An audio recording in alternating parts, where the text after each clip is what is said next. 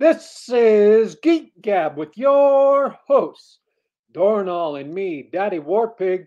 We are back, Geek Gab, for Saturday, October 8th, 2022. We are back, and I am pumped. My Did I brain say just that? Did I say that right? I my, am pumped. my brain just threw a wrench. Unhandled exception has surfaced. Yeah, it was actually uh what kind of error is it when two commands are vying for control of the CPU? That's a deadlock. Yeah, that was a deadlock right there. 'Cause I had two things I was trying to say and neither were coming out. Yeah, you need to improve your context switching and your uh, handling of race conditions. Hey, so I'm How pumped. was your week? My week? My week was all right. I could complain about a lot of things, but I'm not going to because it's Saturday and it's time for the Geek Gab. Um, I I watched a movie last night. I can give a miniature review. Since I am John, the audience can predict my feelings on it already. Well, technically speaking, you didn't actually watch the movie. I yeah, I sort of have. I took my glasses off so the screen was blurry, and I listened I to the action and the dialogue. But you didn't finish. I was present for probably 3/4 of it. Oh, okay. Well, that's better than average, I guess. Probably better than average for anybody watching that movie. um, yeah, I'd love to give an update on D&D happenings. That's been going on in my world, and the stuff in my personal life is stuff I could probably complain about, but not. Let's just say the saga of the home repair is still ongoing, and it'll never stop. Never. That's uh that's tremendously sad for me to hear, just in general. It is what it is. I told you once I love that phrase, and I do. It's a most East Coastian phrase you can think of. Uh, but I love it. And I might have I ever like ranted about the dude who said, "Oh, that's a thought terminating cliche." I don't recall that. But the way you said it makes me want to punch you and or him. Oh, it's just some idiot on Twitter. Surprise! Can you believe it? I'm I feel an idiot for using Twitter. And the only reason I am using Twitter is because that's where the links to join our weekly Trolopulus game are sent. The Plus, you're only reason I created an account. plus you're participating in like Brovenloft, right? And you have to be on Twitter to participate in Brovenloft. Yeah, you know what? I didn't create a patron because I didn't really have the time to do it. But I tell you what, I have been I've been playing with a lot of the patrons the past couple of weeks, and it's taken way more of my time than I like to admit. But it's been great fun. Uh, I'll have to reveal more at the end of the month. I feel like the audience is expecting me to continue with that story about thought terminating cliche, but honestly, it's just some idiot on Twitter really encapsulates everything you need to know. He sounds like he came over from Reddit. I mean, anyone you unironically using the phrase thought terminating cliche is an imbecile at best, and you don't need to continue to talk to that person in an online situation. Oh, speaking of Reddit, I There is a documentary on Netflix about the GameStop stock thing from Wall Street Bets. Really? Yeah, it's they could have made it a movie because it's like 2 hours long, 3 episode, 2 hours long. But no, they made it 3 episodes for whatever reason. But it was kind of fun. I don't want to do a full review of it but it was kind of fun. Pretty much covers it, and anybody who was in the middle of that back in January of I think 2021 knows how it goes already. They were watching it run up and run up and run up, and you know, if you were on Twitter for Winklevoss tweeting and Elon Musk tweeting and for Robinhood basically screwing everybody over, then that's it. You were writing it for all the events that they cover. They give you some more info on the background of all the players, but yeah, it's kind of fun. It was a fun thing to retread, and it's also fun to know that Robinhood is over the long term gotten heavily screwed by their maneuver. Their user growth has been flat or declining every quarter since they went public. Nobody trusts them, and they screwed over all their customers. So yeah, they pretty much collapses. I mean, just they haven't had any growth or anything because they did one huge stupid mistake, and nobody trusts them now. They've all gone to like Ameritrade and other places, and also their stock prices declined and declined and declined. So ironically, as a company, they've pretty much become kind of a GameStop.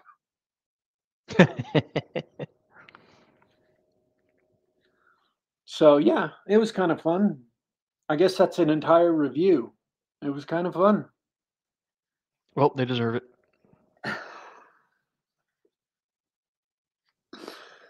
Yeah, and maybe part of that was my Schadenfreude at seeing what happened to Robin Hood. I mean, I'm not saying I personally wished them bad, but I did not wish them bad. Got it. Entertainment's hard to come by these days. Oh, the first trailer for Velma came out. Velma like Scooby-Doo? Yeah, Scooby-Doo Velma. Just the character Velma, not any of the rest of the Scooby-Doo gang. It's by Mindy Kaling. All right, you can probably just stop there. No, I can't.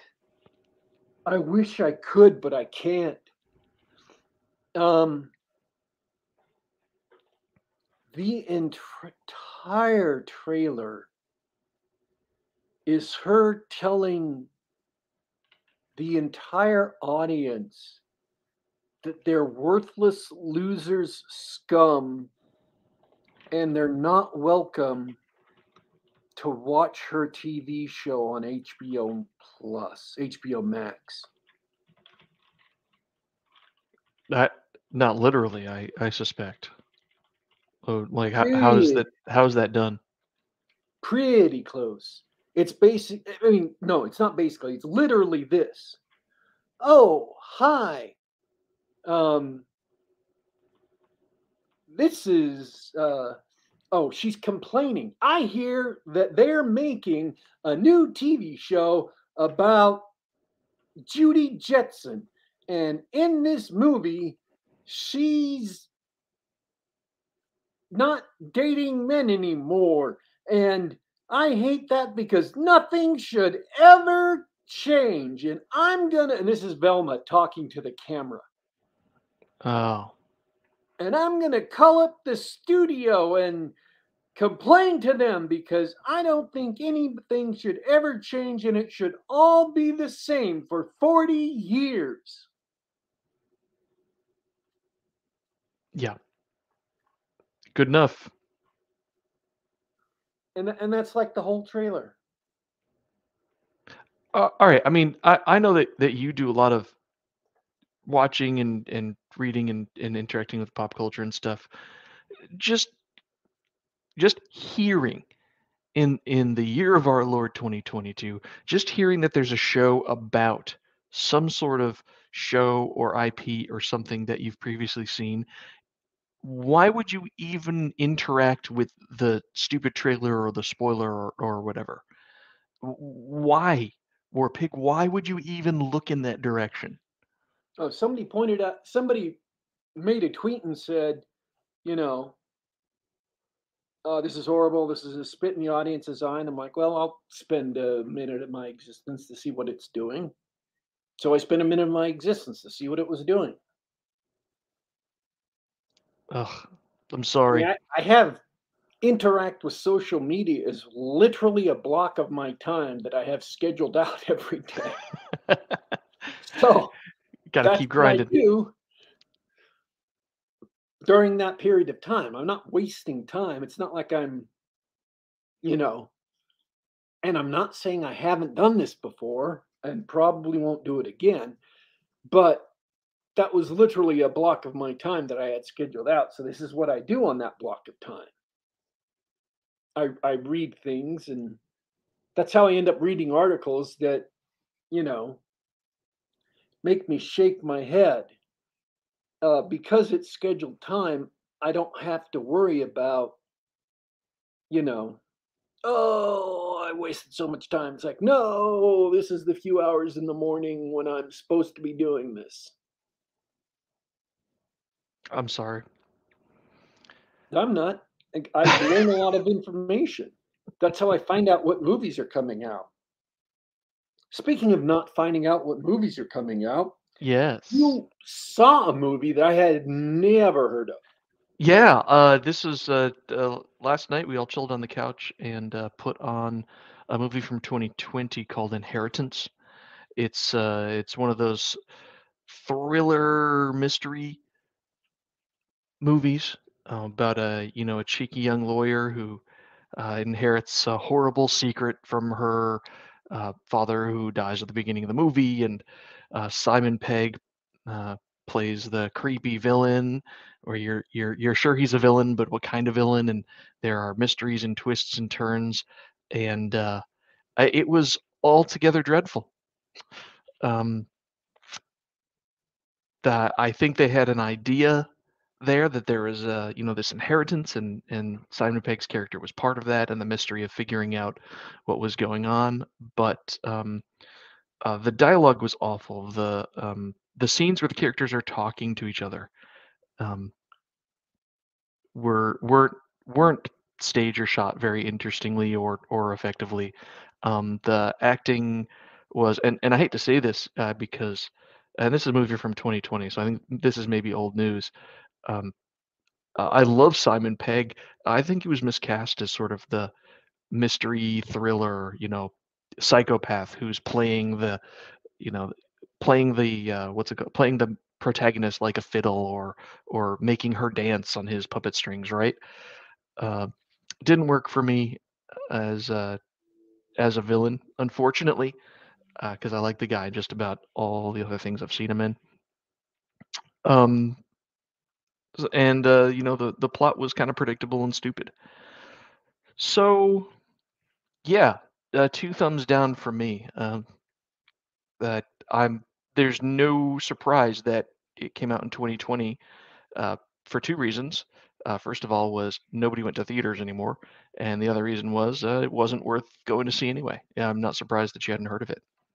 I think Netflix might have picked it up, and so it's on the radar. So we sort of saw it and said, yeah, let's my girlfriend actually was like, yeah, let's put this on. This looks like it could be good, right? And you know that sometimes it is and sometimes it's not. But we all enjoyed spending quality time together, poking at our phones and playing with the kittens while the movie was on. So was not a waste at all. I just don't recommend anybody deliberately watch it. So it was not a waste because of things extraneous to the movie. Absolutely, absolutely, absolutely.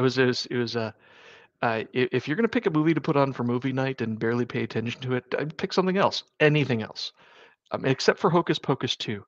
Uh, I never saw the first one, and I caught a bit of Hocus Pocus 2, and it's I don't from what I gather, how much of the fans of Hocus Pocus enjoyed it. I'm sure this was a letdown. But that's all I'll say about it. I've never seen the first Hocus Pocus either. Yeah, it wasn't on my radar. Apparently, it's there's a minority of people who, for them, it's one of their go-to Halloween movies, which it seemed odd to me because it like I said, it wasn't on my radar. You say minority like it's small. There's a lot of people. I'm saying like a minority in America, a nation of 360 million people. That's a lot of people. And I think the internet inflates that idea. Remember, the internet's dead. It's mostly bots. They So have like a festival every year in the town where they shot it in. wait, what? A festival. People For show up from all over the world for this Hocus Pocus festival. It's not a small thing. it? Oh, I had the impression it was small. No, I mean, That's this is like millions of people love this movie. well, in that case, from what I heard, they were very disappointed in In in the the second sequel. one. Okay. My sisters are big fans of Hocus Pocus, and I learned these facts about Hocus Pocus by talking to my sisters, Okay. whom I love. I love all my sisters. Um, so yeah, they told me about this festival, and I had the same reaction you did. I was like, "What? For Hocus Pocus? Are we talking about the same movie?" I want to say it's forgettable, but uh, as soon as I heard of the film and saw the costumes, I had a brief memory from my childhood of okay, yes, I remember that existed, and I remember the costumes and those three witch characters, but I've never seen it, and I had no idea it was a cultural phenomenon beyond just being a Disney property. So I mean I can't say it's not obscure. It's clearly not obscure. I just didn't know it was huge. Um, and I was talking to my sisters about this on the phone uh, while playing that Obsidian role playing game they released a couple years ago, Outer Worlds. This is how I remember it. I'm literally seeing Outer Worlds playing in front of my eyes while I'm remembering this conversation about Hocus Pocus, um, because they were booking plane tickets to go to the Hocus Pocus festival. And my entire response was, "What? There's a Hocus Pocus festival?" And they're like, "Yes, every year. It's huge." But why? Yeah. So this is me being my sisters telling you, and you're in the me spot in this conversation. So that's how it went down. I'm in the war pig spot. Got it. I just, I couldn't understand. But hey, people love things and they go to them. That's not the only thing my sisters go to. In the town that is in um, the Twilight books, something or other Washington, where she Yeah. lives and the vampires are. Yes. They, Forks. yeah, something Forks, Washington. They have a big festival every year, right? They used to. I talked to someone who's been out there lately, and he said that that's died down. But yes, yeah, and details. They They used did. to. They used to at least. Um, well, and I'm going to stress your pattern recognition skills here. Mm-hmm. Guess whose sisters went out to that festival? I was it the Sisters War Pig? It was. So they went out to that festival one year because they liked Twilight. I drove through in 2014, I want to say 2013 or 2014, and the merchandise festival. I don't think it was the right time of year, but that the whole hubbub had died down. There was one advertisement, Twilight brand, uh, dried firewood or something, right? It Huh. wasn't. It wasn't a huge thing. Maybe there was one or two gift shops that still had, uh, pictures in the window of the two characters. I think that's slowed down quite a bit because then people go out there and they're like, oh wow, this is just like Twilight. It's a old logging town in the middle of nowhere that gets probably the most rain in all the continental U.S. All right. Or at least the contiguous, yeah, the contiguous U.S. I don't know about Alaska, Um, but up here in the Pacific Northwest, we're practically in Alaska anyway. so yeah, they went out there, had a great time. It's Um, beautiful country out there. I recommend skip Forks and just drive up the road into Olympia National Park. In the Olympic National Forest, you can find some old growth forests, probably hundreds or maybe 1,000 years old. so you had a terrible time watching a Netflix or a movie, a thriller that was on Netflix. Yeah, and we use the word thriller loosely. It wasn't a good movie, but like I said, I had a good time. I watched a thriller action movie on Netflix, and I had a great time. Yeah. Now, this would have been like a C movie in the '80s during the golden age of action movies. This would have been a pretty good. It would have been puzzling, a puzzling movie in the '80s because it had been like, wow, this is almost good, but why is it not quite great? This is called Extraction. It's that Chris Hemsworth, Thor Hemsworth movie that came out a few years ago that I haven't seen until now because, well, honestly, I watched it now because the second one is coming out sometime soon. I don't know when exactly. And so that kind of caused me to use one of the open spots in my block of viewing time at night, um, to finally be able to watch it. Um, it's about a guy who works for an outfit. They're hostage rescue people. They're freelance merc people, like in Proof of Life with Meg Ryan and uh, the Roman general whose name I can't ever remember. Why can't I remember? He was Zeus in the recent Thor movie, ironically enough. Oh, Kurt Russell. Kurt Russell. Are you sure it's Kurt Russell? No, no. I was thinking I mixed up father figure characters because of these stupid Yeah, Marvel movies. because I was Um, going to say Kurt Russell, and I knew that was the wrong name. oh yeah, yeah. That was Star Lord's father. Zeus. Oh no, I don't recall. He was the general in Gladiator. He was Oh, Russell Javert. Crowe.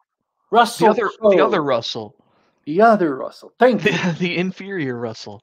I love I knew Russell Crowe, Russell but was there. but Russell Crowe was not in Big Trouble in Little China or Escape from New York. Russell Crowe was in Proof of Life, and in Proof of Life, he was a professional, hostage negotiator dealer person. Um, and in this movie, Thor Hemsworth, uh, which is Chris Hemsworth because he plays Thor in all the Marvel movies, plays a rather different role. He plays a bitter Uh, he actually plays an Australian, which he is. He's a bitter, um, burnt out alkie, um, who they come and hire, but are already regretting it by the time they send a helicopter to pick him up. Um, whose job it is the son of a drug kingpin in India, um, who's he runs opium, obviously, they never say really, from Pakistan across the border into India and sells it. He's the top drug kingpin in the area. His son has been kidnapped by another drug kingpin to try and get him out of the business. And so they hire the company who hires Chris Hemsworth to get his kid back. And then everything goes to pieces and they have to escape the city with the kid in tow. And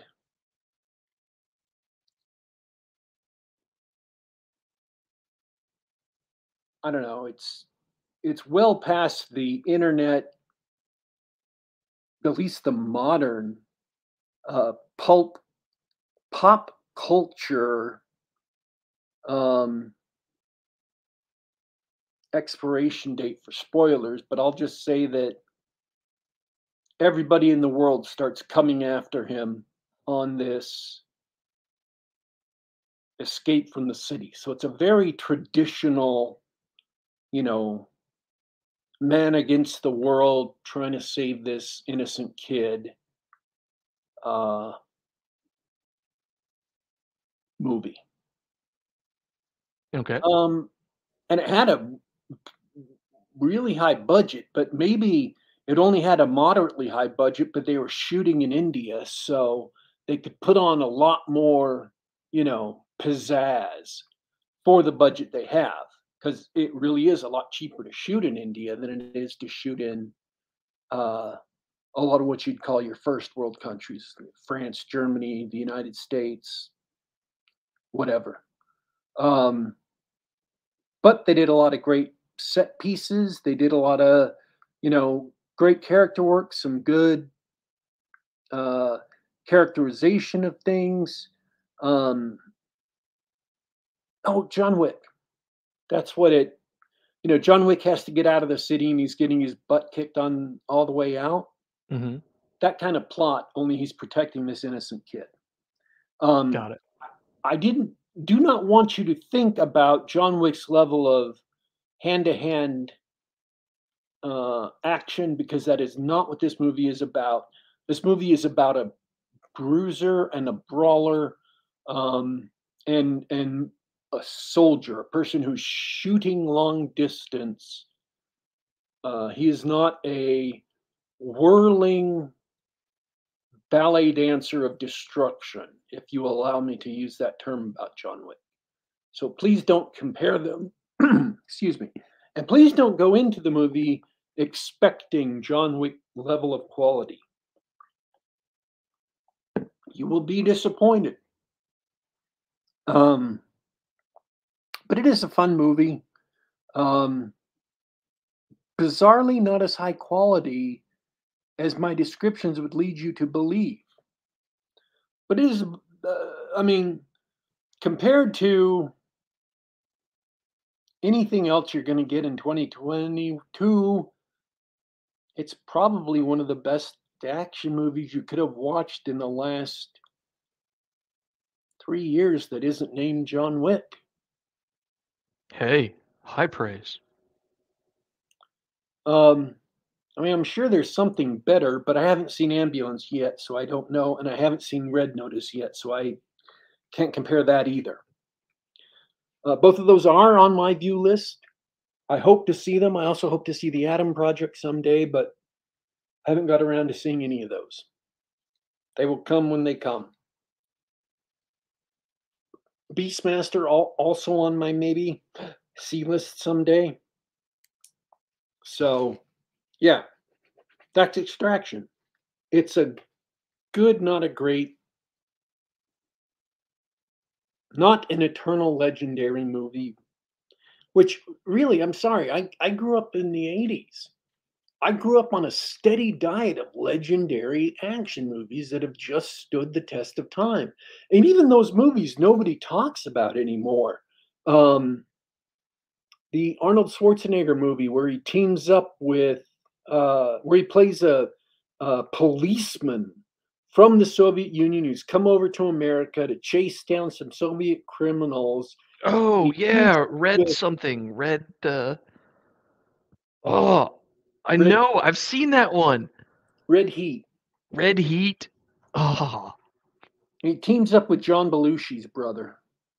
Um, and that's a movie that doesn't get talked about a whole lot anymore. So you can't say, oh, it stood the test of time, but it's still a great movie. And if you go and watch it, you'll notice that the writing, even on crappy B movies from the 80s, the writing is mostly, if you go watch them, just seriously good writing compared to anything we get nowadays. And maybe it's just the modern writing that brought it down because we don't have people who are doing writing on the level they did in the 80s.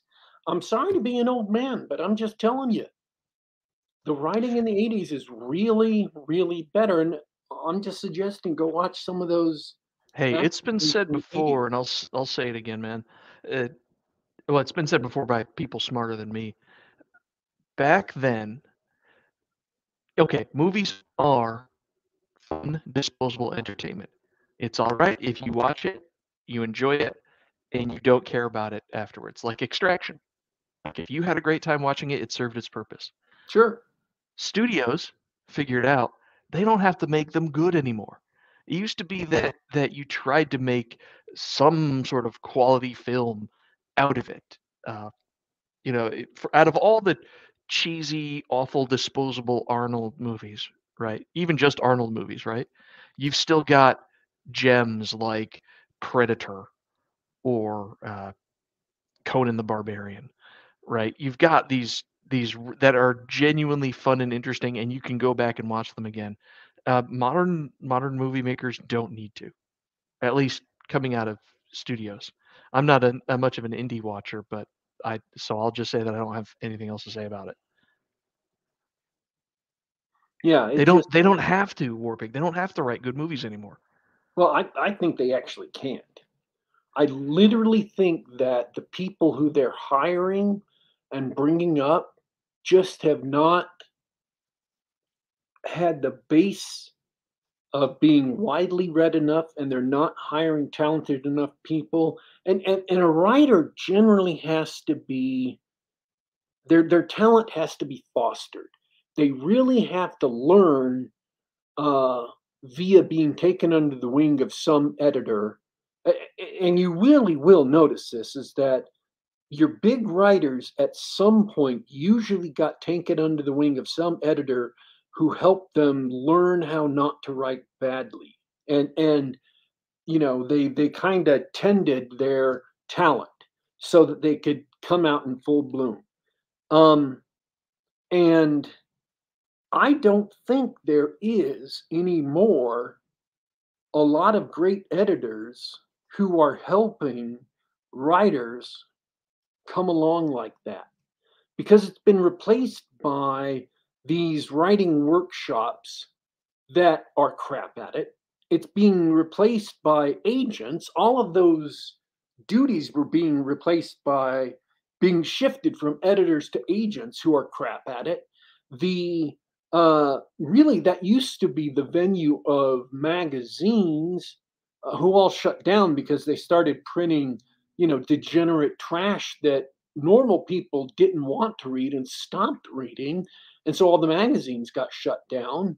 Um, and so the very system that produced the quality writers who could write for movies, to where even trash movies had a quality writer behind, the script, um, all of that has fallen off. And as it's fallen off, Hollywood's profit margins has decreased.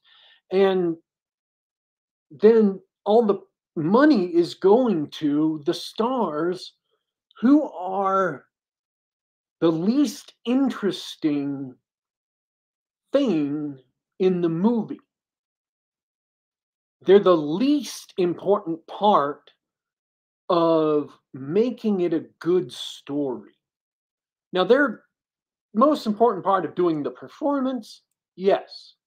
But as far as making it a good story, actors are the least important bit. Actors don't make it a good story. They make it a good performance. Just like people who make scenery, they don't make it a good story. They make gorgeous looking layouts, right? They make everything you look at horrifying or grody or beautiful. That's their job. Um, and I really think that all of this system that used to exist has been gradually torn down. Um, and we don't have a cadre of people who are in positions anymore to get writers to where they need to be producing quality scripts. And I think that's a large part of the reason why this movie is weirdly not, it doesn't quite hit, is because it's actually a decent story. It's a timeless story that's been done. Um, and the writer just isn't good enough to put character elements in place and good enough character moments in place through the script to make it quite come alive. The characters don't quite come alive. They're just, they're not like 5 levels removed from reality. Like most of these modern movies that, they're just not people. You can see them talking like they bear the same relationship to people that AI art bears to real art. Okay? You look at real art, and a person who has studied their anatomy can draw a hand that looks like a real hand. You look at AI art, and their hands, when you look at the image closely, don't look like real hands. From far away, it looks okay. It looks like it's a picture of a person, but when you zoom in on any of the details, it all falls apart because it all looks wrong. Well, modern movies, it looks kind of okay from a distance if you're not paying close, but if you listen closely and look at what's happening, they're not real people. All the details, the whole thing falls apart, okay? And that's what modern movies are, right? But Mhm. classic movies from the 80s and 90s, you could look at the details and they seemed like real people. And that's what the problem with this movie was. It's not that it's a bad movie, and it's not that it's a bad story, and it's not that it's a bad setup for a story. Hey, here's a guy, he's cynical, he's had a bad go of it throughout his job and his career, and he's not really enthused about it, but he decides to do it anyway because he needs the money, and that's why he's doing it. But he decides, because he's got a modicum of professionalism, he's just going to save this kid anyway and screw anyone who gets in his way. And bam, there's a bunch of really cool action scenes, and other people are helping him out because they care about him. And that works. That works. That's a good plot. But it's not quite, they're not behaving like real people do. They're almost behaving like real people. So it's not like 5 levels removed. It's just 1 or 2 levels removed. That's still enough for it to not quite hit correctly. But the person who wrote it is really close. They're really trying hard, and it's still an entertaining movie. It's just not quite there. That's my review of Extraction. It's just not quite there, but characters are not quite behaving like real people. That's a Also, shame. Bradford Walker's comment is true. Yeah, I want to call out Bradford Walker's comment. He says he read the newsletter of veteran TV writer John Truby, who constantly complains about how bad TV writers are now, from quality of prose to terrible work ethic. Yeah, it's there on TV too. I don't doubt it. I mean, it seems. I'm not surprised to hear that from an industry veteran. That's a shame. It's a shame Extraction didn't quite make it, but hey, it sounds like you did enjoy it. I did enjoy it. It was enjoyable. I mean, I'm probably going to forget about it in a month or two, but it was a couple hours on Netflix that I didn't waste it. It's not like, someone said, "Hey, how do you want to waste 2 hours of your life that you will never get back? What kind of movie can you say?" Well, now I'm 2 hours closer to death. And that's it. We've seen very good movies. We've seen beautiful pictures and beautifully acted or beautifully written stories, and so we What know that we can get great things out of movies. But at the end of the day, it's it's disposable entertainment. Northman was one of those great, beautiful movies. Very, very pagan, but it was a great movie. So, do you want to hear a movie that didn't go over so well? I love it. I watched the new Firestarter on Hulu. I mean, that's all I needed to know. The new, and then a name that I've heard before of a movie that even if I haven't seen it, I know it. Uh, tell me more. Um, so Hulu is Fox's streaming service. Fox was bought by Disney, so now it's owned by Disney. Um, but it still shows like movies they made from Fox properties. And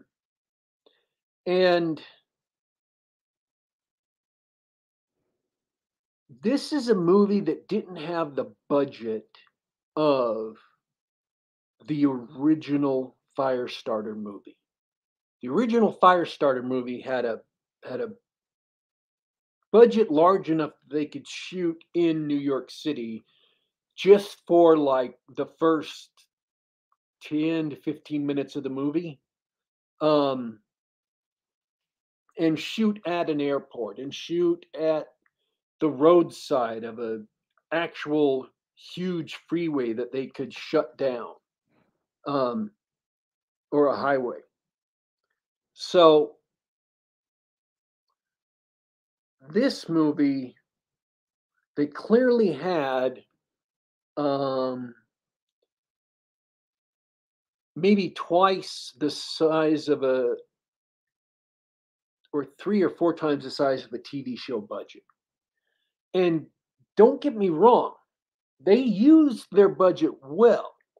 Every single dollar of their budget ended up on the screen. They did not squander it. But you could definitely tell that it was made on a budget because every shot was really constrained. They didn't shoot in a lot of locations, and they used the hell out of every location they did shoot in.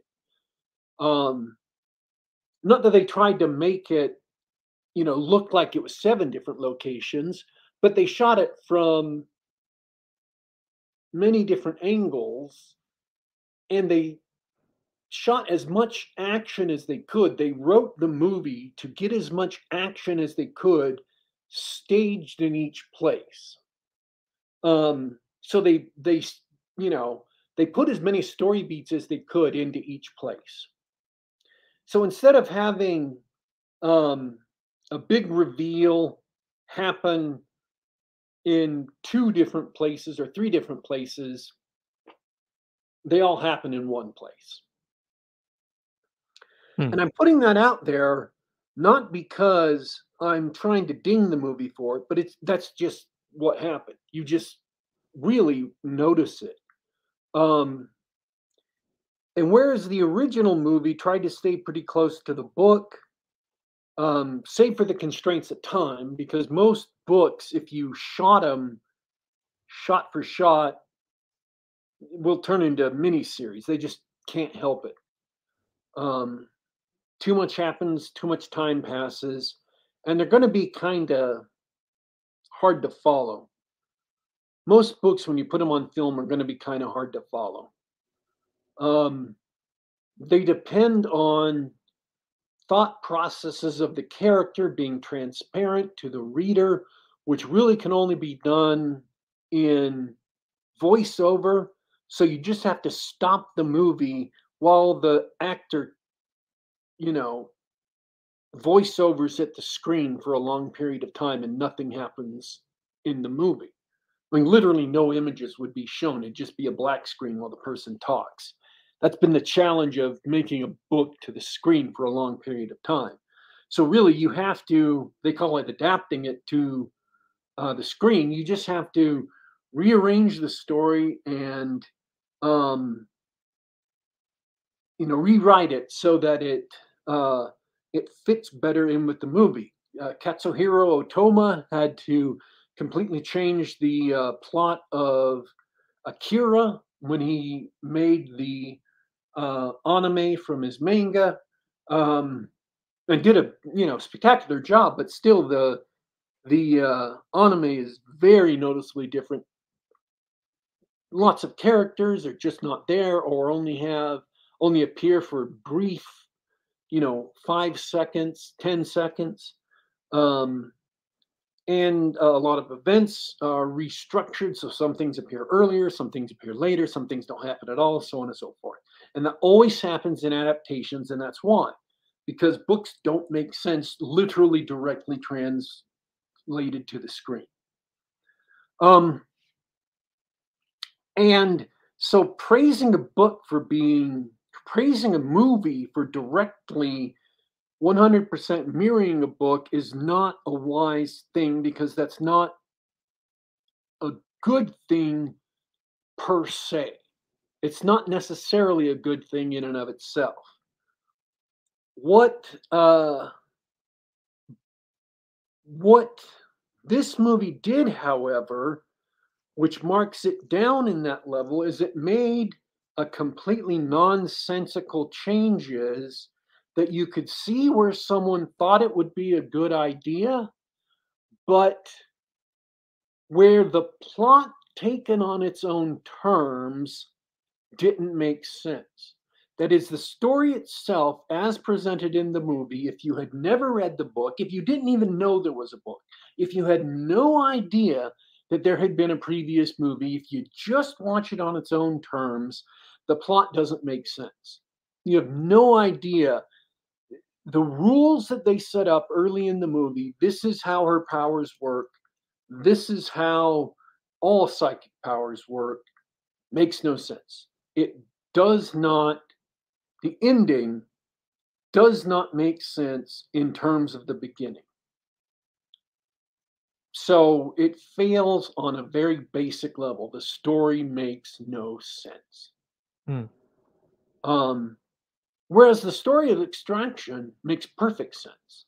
Taken on its own terms, all the characters act in a coherent manner. All the characters act in a manner consistent with the personality traits that are established for them in the movie. See, that's why it's almost there. They just don't, in certain details, they just don't quite act like humans. This movie has the problem where actually some of the characters do act like humans, because the human bits they take from the book, they act like humans because early Stephen King actually knew how humans acted, and his characters acted very close to humans unless they were, Christian, when they acted like demons. Sorry, it's true. I'm a fan of Stephen King, and I'm here to tell you, anybody who's religious in his novels doesn't act like humans; they act like demons. So The movie's plot doesn't make sense taken on its own terms. The changes they made to the movie from the book do not result in a better movie. They just muddle the plot and make it worse. The compromises they made for the sake of budget um, are noticeable if you've or would not be noticeable to most casual people. They're only noticeable if you've read the book. Um, or if you've watched a lot of movies and think about these kinds of things way too much as a result. Um, there are some, there are, there is one good and compelling performance in the movie. Sorry, I had to work through that before I got to a sentence I could say without lying.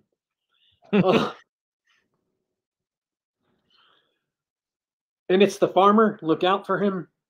He does one good and compelling performance in the movie, and the other people aren't necessarily bad. They're just caught up in not quite acting like humans.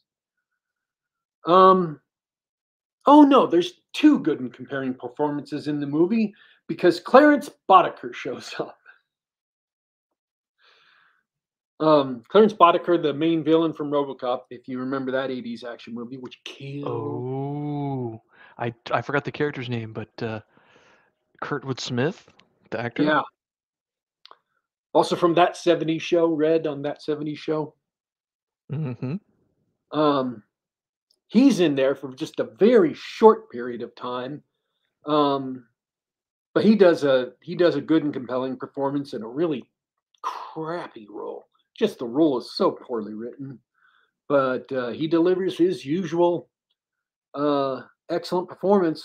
So there's two good and compelling performances in this movie. But yeah, otherwise it's kind of a disappointing performance. The Prey movie, the Predator one, I don't remember what kind of review I gave it, or if I remembered to review it after I watched it. I think I did. I have a feeling I did. They had the same difficulty with budget. The reason why that was such a set in a primitive time in a bunch of woods that they just ran around the same portions of the woods 2 or 3 times for the same scenery is because it was such a low budget. They also used their scenery to the utmost extent. And it wasn't until I read about it later that I realized, oh, they really did do that for budgetary reasons. That's why she made this loop like twice. Once to establish these locations, and then once to have the action happen through these locations. But I didn't realize it was for budget reasons. The people who wrote that script were very clever in concealing that it was for budgetary reasons. And maybe this is because Hulu, and I was only clued into the budget in this movie because I was thinking of that movie, and I just noticed that they did the same thing. It's possible that had I not known that about Prey, I wouldn't have known it in this movie. So I have to give the movie that much, credit at least. I might not have noticed had I not already known that. So this is not what I would call a good movie. I would recommend you go watch the classic early 1980s, but it's really a very 70s movie, Firestarter instead. It's so 70s. But it is a really good. It's got Martin Sheen in it. It's got General Patton in it. It's got so many big name actors in it. You're just staring at it like, what are these stars doing in this little movie? And of course, you okay, bud? Yeah, I hate being so I hate being sleep deprived to the point where I can't remember names. It just is so frustrating. She was in E.T. She was the little sister in E.T. She Isn't was that in Drew Barrymore? yes, Drew Barrymore plays Charlie, who is the fire starter. She's the uh, pyrokinetic little girl. And she was a good child actress. You don't really realize how good a child actress she was until you see movies like The Firestarter and E.T. She was actually really a phenomenal child actress. And she's in Firestarter. The child actress they have in this movie just can't hold a candle to her. And she's not a bad actress as far as a child actress goes, but she's no Drew Barrymore. That's not fair. That's really not fair to compare her, but well, you're in Firestarter. That's who you're going up against. So That's goes. Firestarter. And it's really a mixed bag, but it's a mixed bag on the heavy downside. There are a few good points, but the rest of it that I haven't talked about is pretty bad. They tried really hard to do what they could with what they had, but again, the script let them down. It's a crying shame. Uh, I mean, we're going to be broken records here talking about movies for the foreseeable future. Edge Runners 2077. It's a Netflix um, TV series. It's a mini series set in the Cyberpunk 2077 universe, and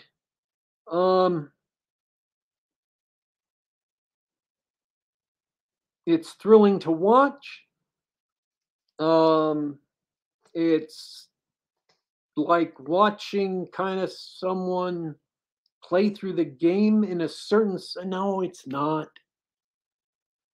It's got enough visual callbacks to playing the video game that you can see that they've tried to make you know that it's set in the same universe. It doesn't have much with playing the game at all. It's not like playing the game to watch it. They just, when someone's hacking, they show you the little hacking screen that's like the mini game from the game. When they call up the map to the city they're in, it's Night City, so it looks like the map that you see on the map in the game. They just do some callbacks to the game. It is a very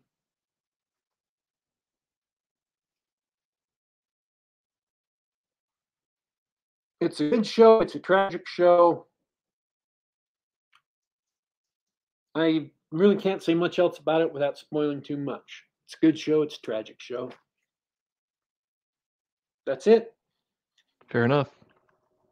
You probably got a lot of it spoiled anyway if you are at all on social media, so I'm not going to spoil any more. If you like cyberpunk stories or the cyberpunk genre, go see it. Go watch it. It's worth watching.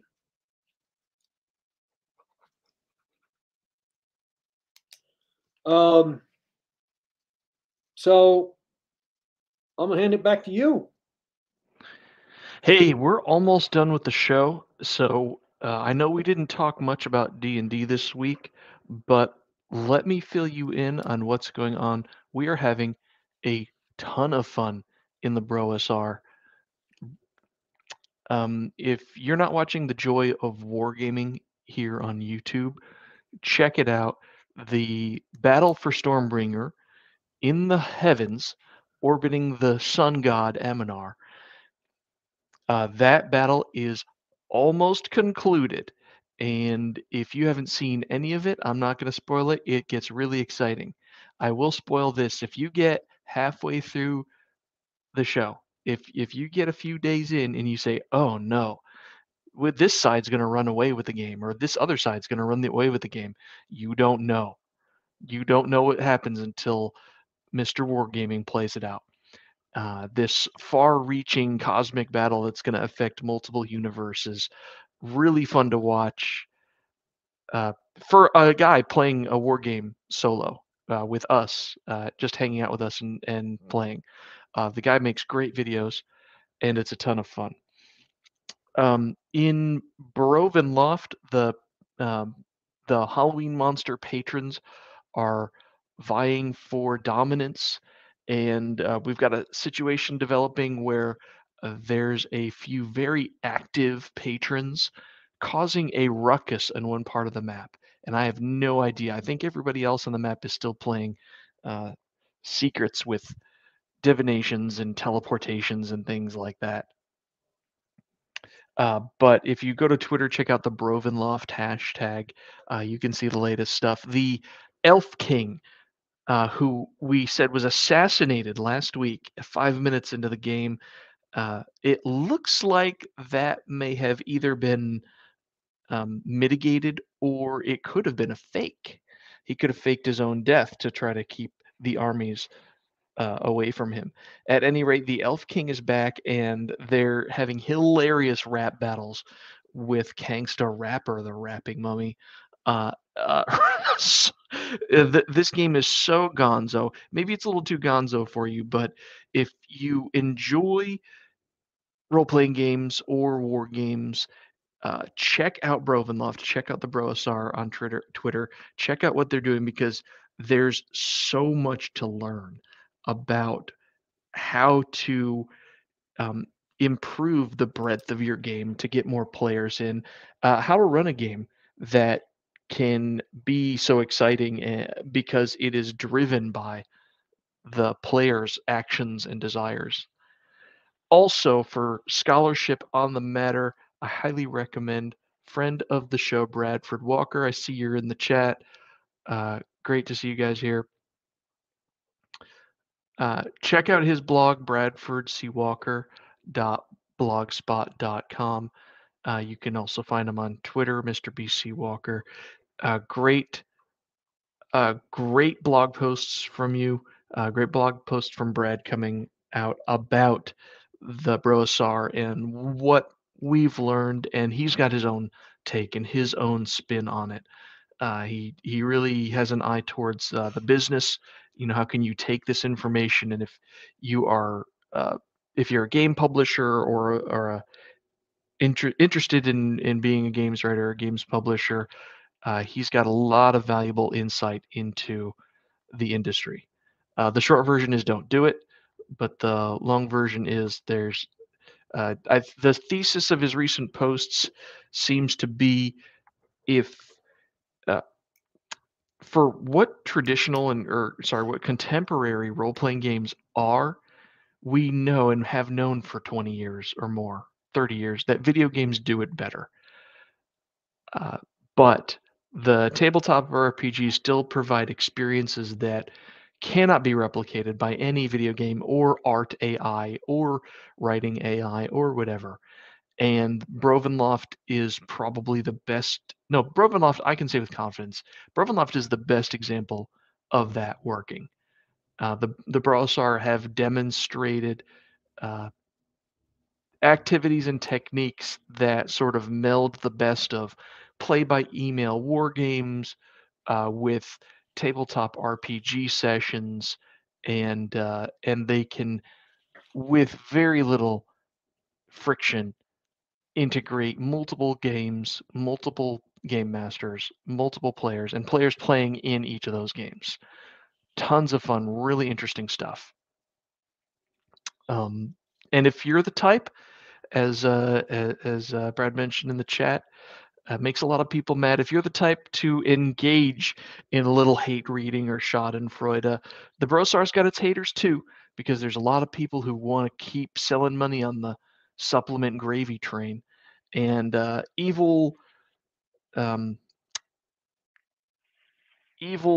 game company owned by Hasbro is turning Dungeons and Dragons into a game as a service. So we're going to need these techniques and these abilities in the future, because I think the future of tabletop RPGs, if you're not playing, if you want to get away from sort of Dungeons and Dragons by way of Magic the Gathering, where they can change the rules and the abilities and the cards and everything on you, and you have to play in their system. If you want to continue it online or in the online space, you're going to have to use older materials. You're going to have to use better thought out stuff. You're going to have to go back to physical media. Now I'm rambling, but anyway, that's all I had to say. So before we kick off, never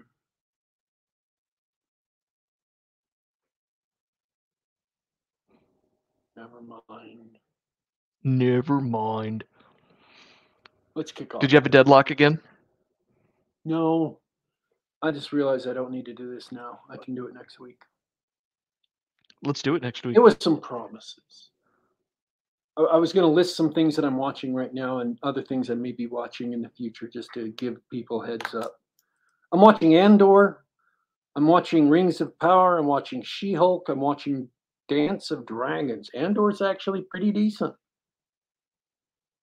It's not bad. And all the bad I see in it may be just me being so sick of Star Wars, Disney Star Wars. It actually might be good. I'm just projecting all the baggage from Disney Star Wars.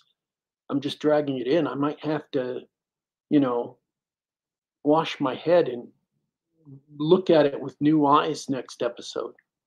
There's been 5 to date, and I haven't hated any of them, and I haven't been, I haven't been preached at in any of them yet.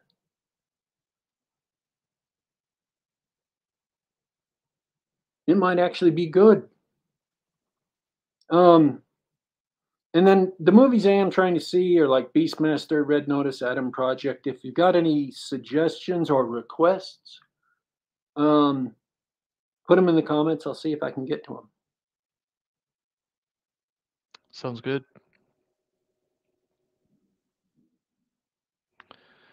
That's it for me this week. Stay tuned for more D&D and more of whatever War Pig's watching. I'm gonna say goodbye to everybody. Oh, I'm gonna do a shout out to the chat. Chat's been pretty quiet today, but thanks for showing up, Fiona Wolf, Video Mirador.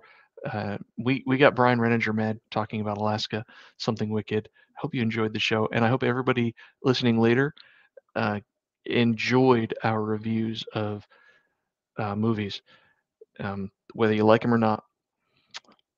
And as always, thank you, Daddy Warpig, for being the best host ever. But I'm done for this week. Warpig, take it away. All right, folks. I want to thank everyone who is listening live and popping off into chat. Thank you so much. And I want to thank everyone who will be listening later. This is Geek Gab. You can catch us on youtube.com/GeekGab. That is youtube.com/GeekGab. We are here just about the same time. That is 2 p.m. Eastern, 11 a.m. Pacific. Every Saturday, or just about every Saturday. You can also get us on the iTunes Media Store, on the Google Play Store, or on SoundCloud.com. Just do a search for Geek Gab. Subscribe to us on the device of your choice. Listen to us on the web, or download us to your computer. We are signing out for today, but don't you worry, don't you fret. We will be back.